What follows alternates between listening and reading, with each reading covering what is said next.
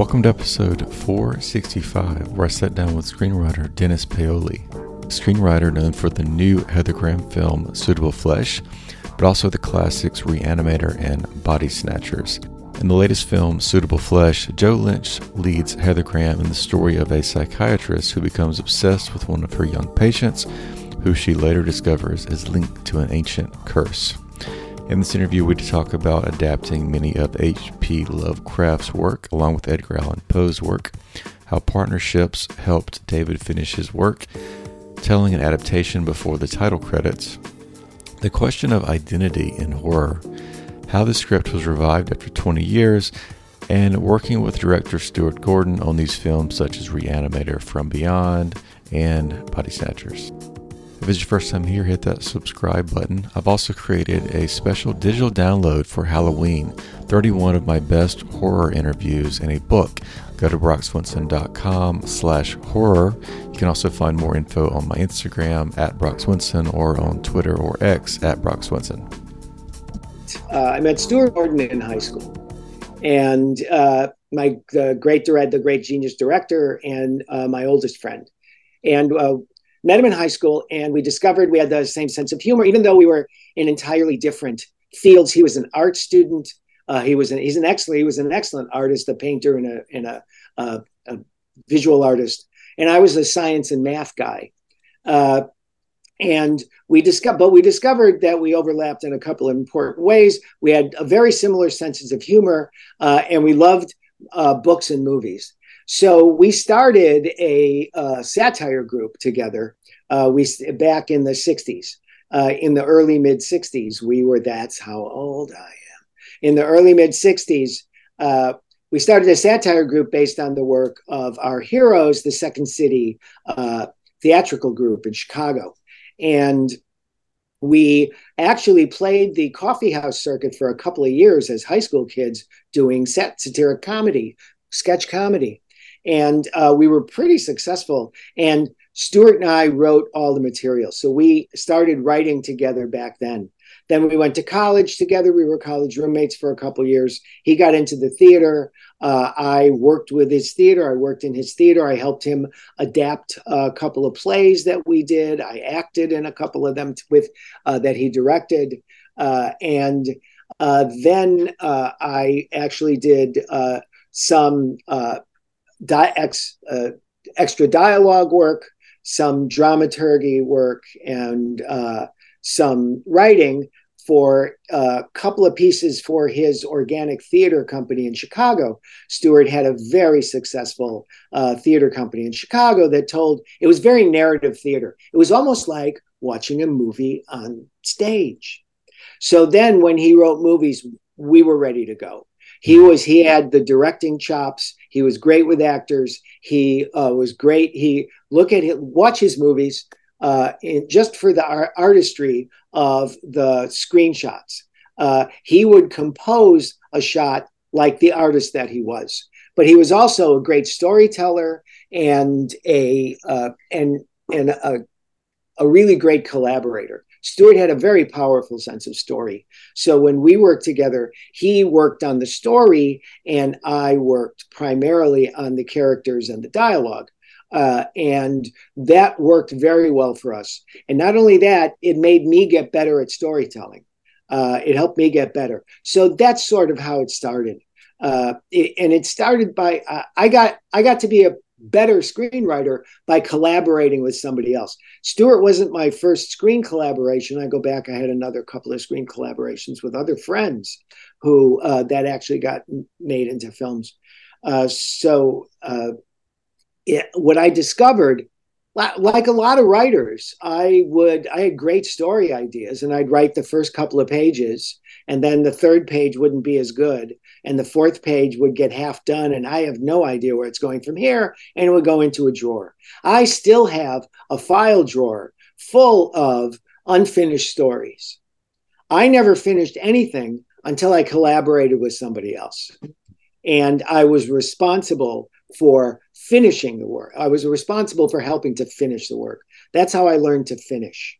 I learned it from working with talented friends. And we and happily they were very talented, and I was at least minorly talented, and the stories were worth telling. So that's my story. I mean, I'm retired from my academic job for a few decades. I worked at Hunter College of the City University of New York as an English teacher and running writing programs. And I taught Gothic fiction for 20 of those years. And now I'm retired, but I'm retired from that. I'm not retired from my writing career. I want to continue. And now I have stories of my own to tell. So I'm really looking forward to it. What was for one of your early collaborations, you and Stuart worked on Re-Animator. What was the original idea? Like, tell me a little bit more about the logistics of that process. You've already said a few things already, but how did that all come together for the first script, let's say? Yeah, it was a lot of. I always say that a good movie is a happy accident when a good movie gets made, and there were so many happy accidents that got Re-Animator made. We were really fortunate. I mean, we were ready. Stuart was particularly ready to blow an audience away with what he could do on the screen. But let me refer you to his recently published memoir, Stuart Gordon's autobiographical memoir, Naked Theater and Uncensored Horror, by Fab Press in England, is due to come out in the middle of next month, in the middle of November sometime. Pick it up. It tells that story of how Re-Animator came together. But let me, it came together because Stuart's Theater in Chicago, the Organic Theater, was so successful. And people recognized that it was a narrative theater. It was in the great Chicago tradition of story theater. So he was an identifiable talent who could really tell a dramatic story in feature film length, the length of a night in the theater. And enter Brian Usna. Okay, let's give big credit to Brian Usna. Re-Animator doesn't happen without Brian Usna. Brian is of us all, he's the true believer. In the 80s, in the mid 80s, there were two ways to make independent low-budget films. You can make an independent low-budget comedy, or you can make an independent low-budget horror film. We kind of made both. Re-Animator walks that line between horror and humor that we found ourselves so interested in. So, but Brian is the true believer. He's the horror film fan number one.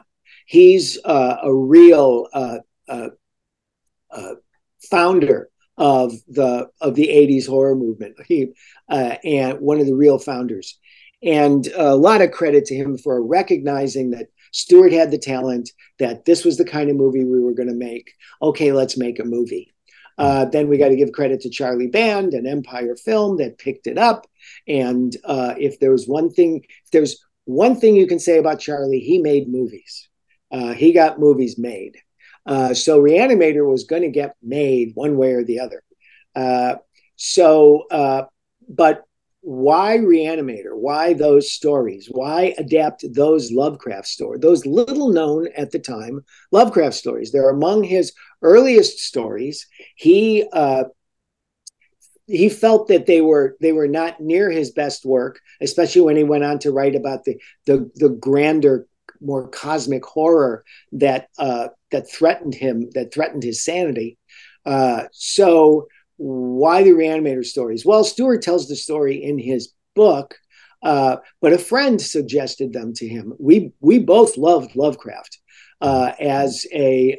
We knew each other, as I said, we knew each other in high school. We both loved film, and we especially loved horror films. And as a science and math student, I loved to read, but what I loved to read was science fiction, and that leads you directly to Lovecraft. So we knew our Lovecraft, but we didn't know those stories.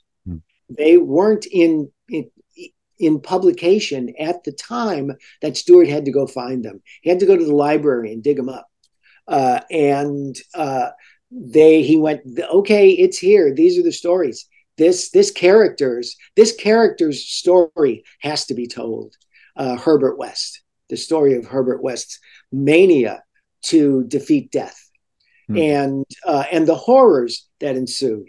So we looked at all the stories, took something from each of the stories, contemporized it, brought it up to date to contemporary times. He gives me credit for that idea.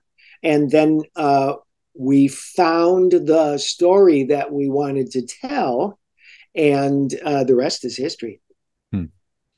If you were giving advice to novice screenwriters who are maybe looking in the public domain for an adaptation like that, is it just something that they should be obsessed with in terms of which story to choose, or any other details you could share about that? Yeah, it's got to spark you. Obsess. I prefer the word inspiration, but if you get obsessed, go with it. Yes. Find something you connect with, something that suggests to you the story that you want to tell. For this, not only is he in the public domain, he's an impressionist. As I said, I taught literature for a long time, and I taught Gothic fiction. And Lovecraft is one of the great impressionists in American fiction, meaning he doesn't show you quite anything. He gives you the idea and allows you to imagine it. He suggests what the horror is. And you have to, and it allows you, in fact, requires you to imagine the horror. So, of course, you imagine the most horrible thing that you can, which makes Lovecraft's work so effective. And therefore, it's rife for inspiration, because you can read Lovecraft and go, in some of his most famous stories, you don't see the horror. You don't see the parade of monstrosities that drive the narrator mad at the end of the story. All you know is that it's something awful, and it's so engaging. It's such a challenge, but it's such an imaginative opportunity to discover what discover what thrills you, what thrills and horrifies you, that it's impossible to not engage with those stories. So find that story that engages you, that fires your imagination, that gives you the idea of where you could go next with it. I mean, if you know From Beyond, our follow-up film to Re-Animator, you know your Lovecraft, you know that we told the entire Lovecraft story before the credits. The pre-credit sequence is the entirety of Lovecraft's story From Beyond. The rest of the story we imagined from his story, from the setup, using his story as the setup. We imagined the rest of it, and we think that Stuart and I were convinced that we were being faithful to the spirit of Lovecraft. Certainly not to the letter, but film isn't letters. Film is images. You have to show things. So we couldn't be impressionistic. We had to be expressionistic. We had to say it out loud. We had to show it on the screen. So we felt free, liberated by Lovecraft, who we felt he gave us license to imagine the worst, the most thrilling, the most exciting story that we could imagine based on his story, based on the details and the imaginative power of his fiction. And we think we did that. I'm sort of moving through your work here. So Mike Flanagan just came out with Fall of the House of Usher on Netflix. I know one episode is... Heard about that. I haven't seen it, but I heard about it. One of the episodes is Around the Pit and the Pendulum, which I know you also adapted. What was your take, or what was your connection with Edgar Allan Poe writing that screenplay? We love Poe. Stuart and I loved Poe from the beginning. When I said, remember I said we met in high school? We were good students. Stuart was the secretary of his graduating class. I was an honors student. But every once in a while, we would cut class, to see the new Hammer. When the new Hammer film came out, when the new Christopher Lee Dracula film came out, we'd go see that, or we'd go see the latest American International Poe adaptation. And so we were hooked on Poe from early. I've always and again, when I taught Gothic fiction, there were several works by Edgar Allan Poe that were central to that. Stewart always loved Poe's story, and if you haven't read it, you got to read it. The Imp of the Perverse. Read The Imp of the Perverse. It is the central idea in most of Poe's work, and you see how it could have been inspirational for Lovecraft. The idea that we are all our own worst enemies, that we are all perverse in the sense that we are self-destructive at the most inopportune times, that's always a threat to our own identity, to who we think we are. We think we're people who achieve, when we are actually those people who achieve something awful, or who in the process of achieving are undermining our own achievement. It's remarkable. It's a remarkable story. It's really short. Mm-hmm. And it starts out like an essay, philosophical essay, that ends up being a madman's horror story.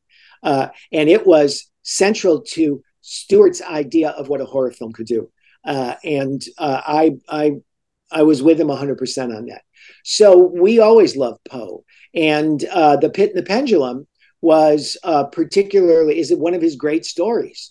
And we wanted to fill it out.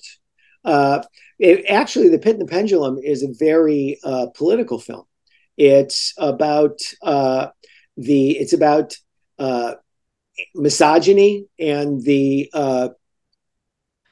crusade against women that the witchcraft trials actually were. It's about anti-Semitism. It's set in Spain. Poe's story is set at the end of the Inquisition, right at the end of among the last acts. What the protagonist is suffering is one of the last acts of the perverse reign of the Inquisition. Our film goes back to the beginning of the Inquisition in 1492. Ooh, that's an important date. What else happened in 1492?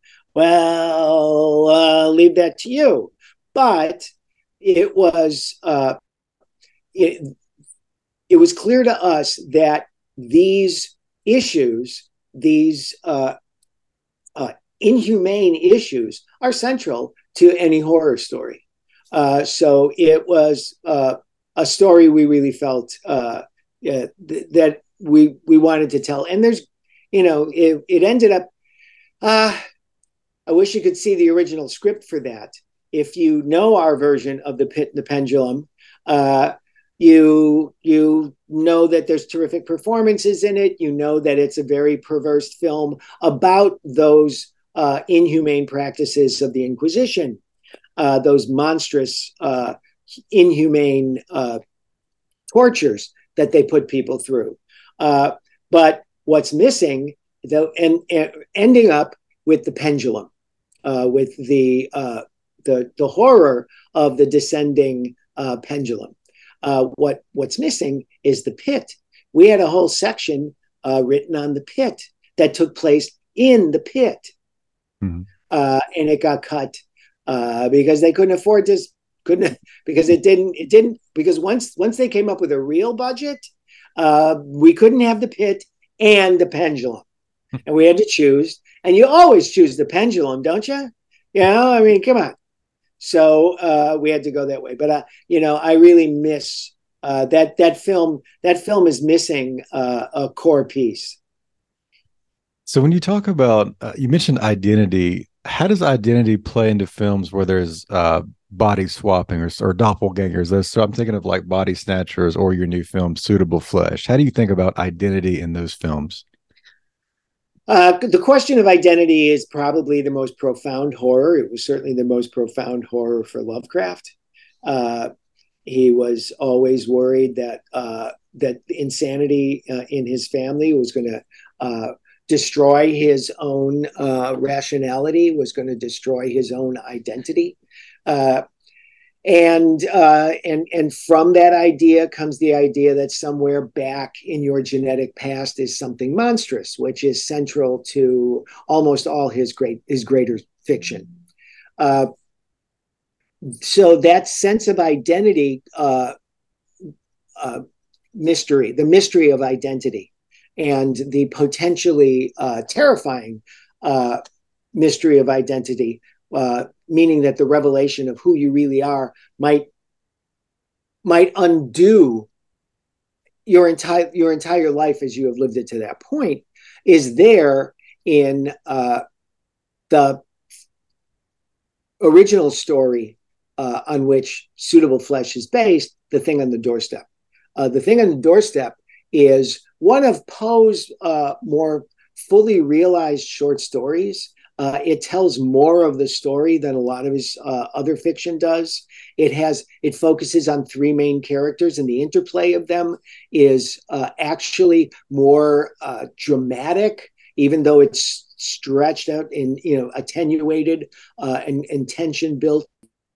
It's actually a more dramatic central story of the struggles between these three mentalities, these three minds, over the course of their knowing each other, as opposed to almost all the rest of his work. So we were drawn to that story. Stuart was drawn to that story and said, "Dennis, write this." He was in Europe making Dagon. He said, "Dennis, let's do this story next. Write it up." So I went off and wrote the script. And if you know the story, it's about mind swapping, which means, of course, that it's also about body swapping. However, it's in the case of the original story, and in terms of our story, is Suitable Flesh, it's about gender swapping, that's not where a lot of body swapping or mind swapping stories go. It's there in the original story, and we just took off from that. We decided, let's investigate that and see where it goes. So one of the changes we made was that to the original story was that we made the protagonist a psychiatrist. And the reason for that is in basic psychiatry and Freudian psychiatry and the fundamental psychotherapy that followed from it, it's not uncommon for the very troubled patient to displace the profound fear that caused their psychic agony, to displace that onto their relationship with their therapist. And that's called transference.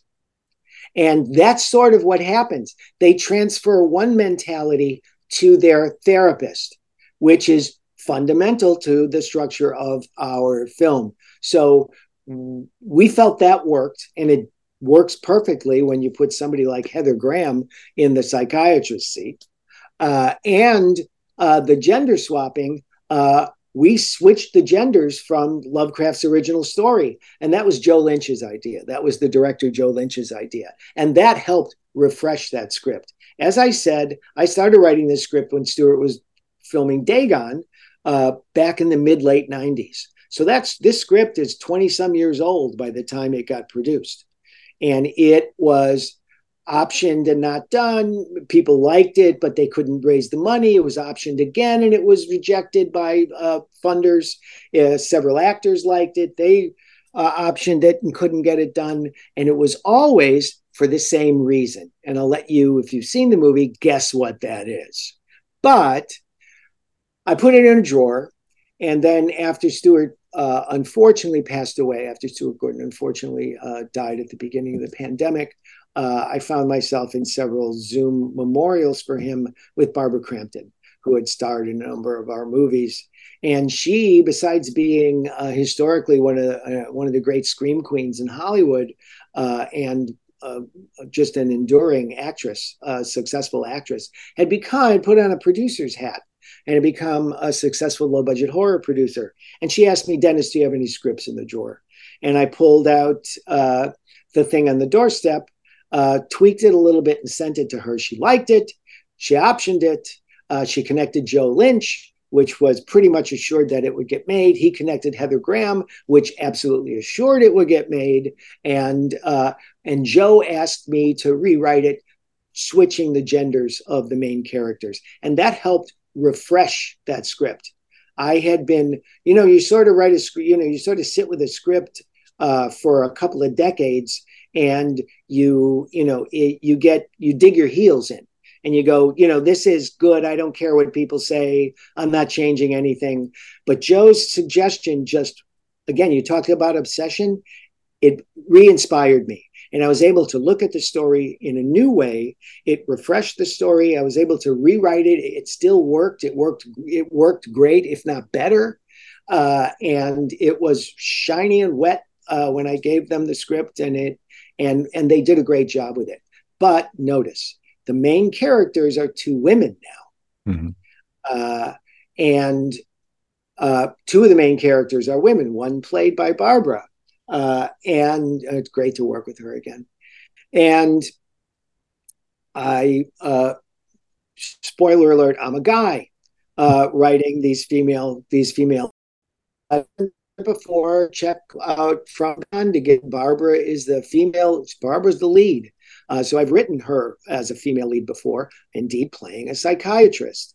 So I had a template to work with that had created a successful lead role for a female character. But I ran it by Barbara. I tried to run this stuff by Barbara as much as possible to make sure that, we were writing an exciting and thrilling horror film, but that we were also not crossing certain gender lines. Actually, we crossed all the gender lines. I take that back. We crossed them all, but in such a way that made the story profound as profound as it can be, in relation to women's roles in our society, pertaining to now. So we hope that works for everybody. Mm-hmm. I interviewed Joe Lynch a couple of years ago for Mayhem. He also likes kind of the intersection of horror and comedy.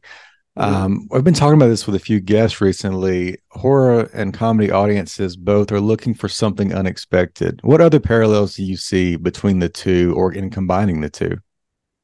Look at somebody when they're laughing really hard. Doesn't it look like they're having sex? And that's because it's humor and sexuality do the same thing. They release tension. And horror builds tension. So when you build tension, you let it off in some horrific way. And that horrific way is often attached to some sexual fear. Or you laugh. You release the tension by going, that is so over the top. That is so mad. That is so crazy. Punchlines are always crazy. They give you an absolutely different way. They surprise you because they give you a different perspective on reality, on what you thought the reality was. Well, that's what horror films should do too. The line between horror and humor is always close. It's always close. When you make a horror film, if you make a horror film and you want it to be absolutely horrific, you have to be careful that it's not funny. Because it could go over, one false move and it goes over into humor. So we tried to make those false moves true. We tried to go with it. Stuart was fearless as a director, and the same is true of Joe. It was really nice to connect with Joe. Joe knew Stuart. Stuart was a generous soul. He loved working with actors. He loved collaborating with writers, and he loved meeting young directors and talking with them about their projects and supporting them as he could. And one of them was Joe. And they have, to some degree, their sensibilities overlap. And it was great to work with. It was great to find Joe and to be able to work with him. but because he does understand that, and again, he's not afraid. He's not afraid to push it. A lot of the horror written over the last 20 years is more serious and more subtle than ours. We were foot stomping, audience yelling, crazy horror. And that's great. I'm glad we're still doing it. And, I hope Sam Raimi comes back and picks up the next of his oeuvre. But the horror over the last 20 years, and I'm not demeaning it, it's good stuff. There's been really good, scary, awful, disturbing stuff out there, highly perverse and profoundly troubling. That's good, but those films cannot afford to go over into out loud humor. The storytelling doesn't allow it. Our storytelling allows everything. We can go wherever we want, and we revel. By we, I mean Stuart and I, and now Joe and Barbara and I. We revel in that freedom. Thanks so much for tuning into the show. Before you take off, I want to give you a free gift. I'm giving you my first book, Ink by the Barrel, for free. That's the digital download and audiobook at brockswinson.com. Inside this book, you'll learn how to annihilate writer's block by embracing Elizabeth Gilbert's playful trickster mentality. You can learn to weaponize your anxiety with Kevin Kelly's different is better approach, and learn how to defend your time with Ryan Holiday's calendar anorexia mindset. There's just a few other ideas in the book, Ink by the Barrel. It's also based on over 400 interviews I've done right here on Creative Principles.